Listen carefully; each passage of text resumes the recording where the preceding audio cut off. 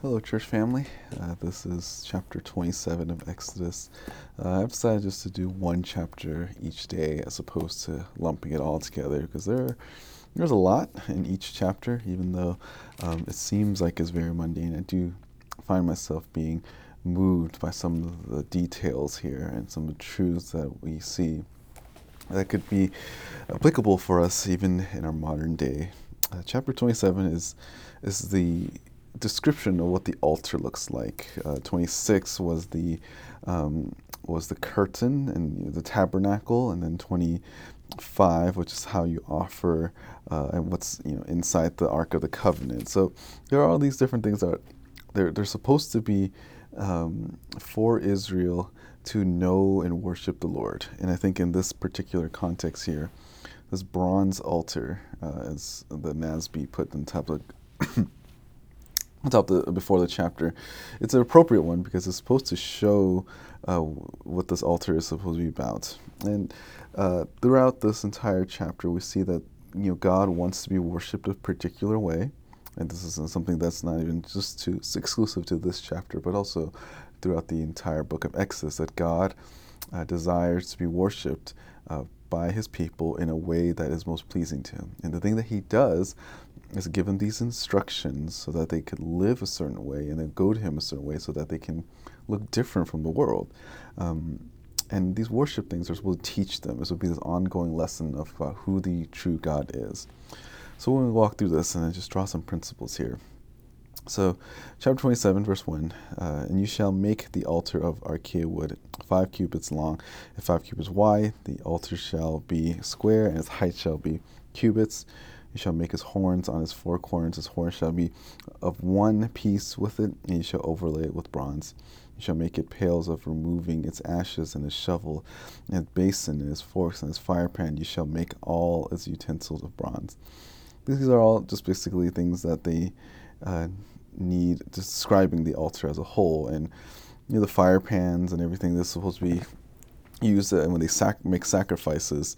This will catch some of the ashes once the sacrifice is burned, and it's supposed to even ways in which you scoop out the ashes. Now, this part in verse 23 isn't anything spiritual. I think it's just the idea, just functionally what the priest is supposed to do. They're supposed to burn something, and then remove the next thing, and burn something else, and then remove the ashes.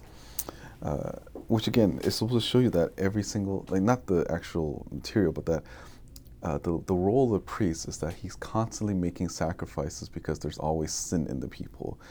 It is a constant reminder of their own depravity, that there's no way for people to be perfect, and that's why this constant sacrifice was to make them look forward to the day where they don't have to do this anymore.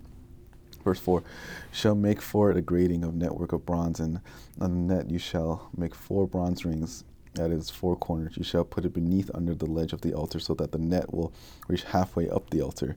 You shall make poles for the altar, poles of acacia wood, and overlay them with bronze. Its poles shall be inserted into the ring, so that the poles shall be on 2 sides of the altar when it is carried. You shall make it hollow with its planks, as it is shown to you in the mountain, so they shall make it. These are just ways in which you can look this up and what it's supposed to look like. And the altar itself, it's kind of like a portable one. It's designed so that you can move from one place to another. And again, this isn't before the temple has started. This is some like a foreshadow of something that's greater. And then there's a temple, which is greater than the tabernacle.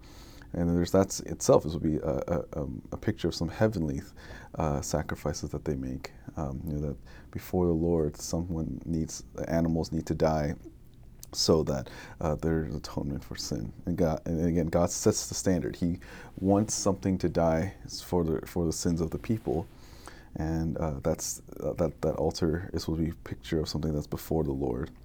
Verse 9, you shall make the court of the tabernacle on the south side. There shall be hanging 4 the cords of fine twisted linen, 100 cubits long for one side, and its pillars shall be 20 with their 20 sockets of bronze.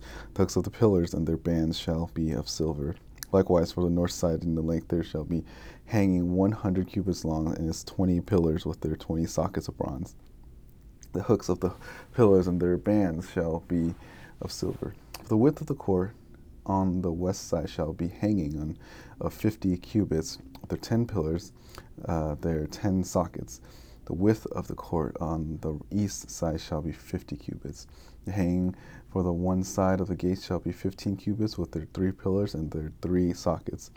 And for the other side shall be hanging of 15 cubits with 3 pillars and 3 sockets. So there's this symmetry to this, and this intentional design on how things are supposed to look. And this, again, this tabernacle, this altar, and even the ark itself, every part of the structure is supposed to look beautiful and is arranged in such a way that's supposed to show that God himself is a beautiful God. There's an order to it. We see, let's continue on verse 16, for the gate of the court there shall be a screen of 20 cubits of blue and purple and scarlet material and fine twisted linen, the work of a weaver, with their 4 pillars and their 4 sockets. All the pillars around the court shall be furnished with silver, with silver bands with their hooks, and of silver and their sockets of bronze. The length of the court shall be 150 cubits, and the width 50 throughout, and the height 55 cubits of fine twisted linen and their sockets of bronze. This is supposed to be this curtain, this one curtain here. That's supposed to be this idea that there's only one way in. This entire tent area has one entrance in. And again, this is supposed to be a picture that there's only one way to God. I think in our modern day and a lot of postmodern cultures, like you can just believe whatever you want to get to the Lord. But even back then, in the way that they structure the tabernacle and this tent here, it's supposed to be that there's one entrance. You can see it from multiple angles, obviously, if you're in a higher ground. But when you want to get to it, get close to it, there's only one way in.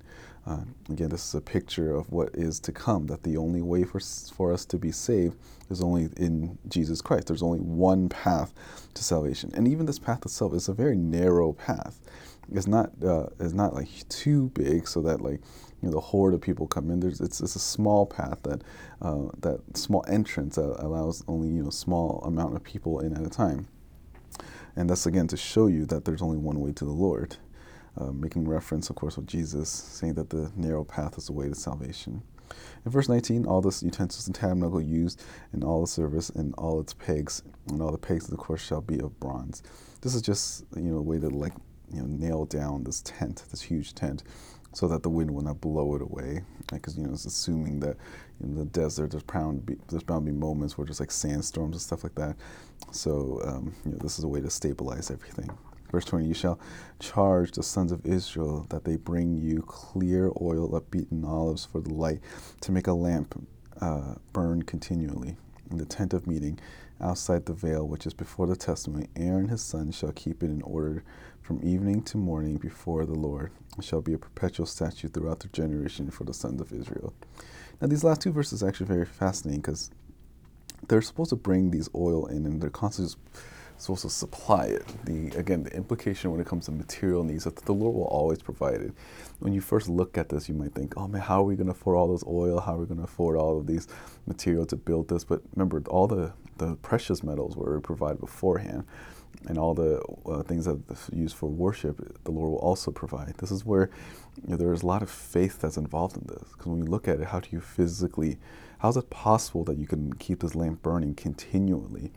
And they're supposed to trust the Lord. Okay, I want to worship you, Lord. You have to provide the means for me to worship you. God never gives a command without providing the means to which you can fulfill those commands. And that's, again, a lesson for us, is that, God will always give us what we need so that we can be faithful in the way that we are to worship him.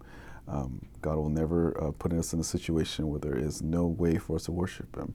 There is always a way to the Lord. And also, just another observation with these last 2 verses is that when we think of the oil and lamps, especially for those people back then, usually when they're in the camp, they'll have their own little lamps, and usually the last person that goes to sleep is the one who blows out the lamp, because it's time to go to bed. But this idea of it burning continually in the in tabernacle is to show that God doesn't need rest. Because as we picture that, he doesn't need to stop. Humans need to rest so that they can turn off their light, but God is always there. He's always going to be there, and he doesn't need to rest. And rest in the sense that, humanity needs to rest. He's always there. He doesn't slumber. He doesn't sleep. He's not like the false gods that need to be awakened or anything, because he's omnipotent. He has the ability to sustain himself. He doesn't need rest the way that we do. And there's and that's a very interesting parallel when you think of Christ, who had to come into the world fully God, fully man. He put on the limitations of humanity, and he needed to rest. Jesus had to sleep. And multiple times in the gospel, we see that he had to rest, which is, again, it's insane to think about when we think about the eternal God, who at this point has demonstrated tremendous power, but he's willing to condescend himself to come into the earth and even experience the limitations of humanity. And that should be something that would cause us to worship him more, that we understand our God is that eternal God. He doesn't need the rest the way we do, but he's willing to put that on so that we could have that one way to him. All of these things with the tabernacle, the Ark of the Covenant, and everything else, we're supposed to be pointing to some sort of heavenly reality. And I believe that here, in these verses here, you see that yes, there is only one way, and that they're always looking forward to that one way where they don't have to keep entering back into this temple or this tabernacle. And then there's always this fire that has to constantly burn, so that, to show them tangibly that Jesus is that God that has to become human and rest. All of these things are symbols so that they can look forward to the salvation. So they don't no longer have to do these things again. And we as New Testament believers understand that we have this in our Lord Jesus Christ. So we should appreciate Christ because, again, he fulfills the law, not just in terms of the moral laws, but even some of the symbolism with the temple and with the priestly sacrifices and animal sacrifices. These are other areas in which he actually fulfills the law as well. So let us rejoice and thank the Lord for coming into the world, condescending himself, and living that perfect life on our behalf, so that when he died, we can no longer die as well, but because of our faith in him, we have eternal life. I hope this has encouraged you this weekend. Again, not sure how I'm going to do next week as well. I think we'll probably just slowly chip away each chapter a day, but hope that this is helpful. Take care and have a great day.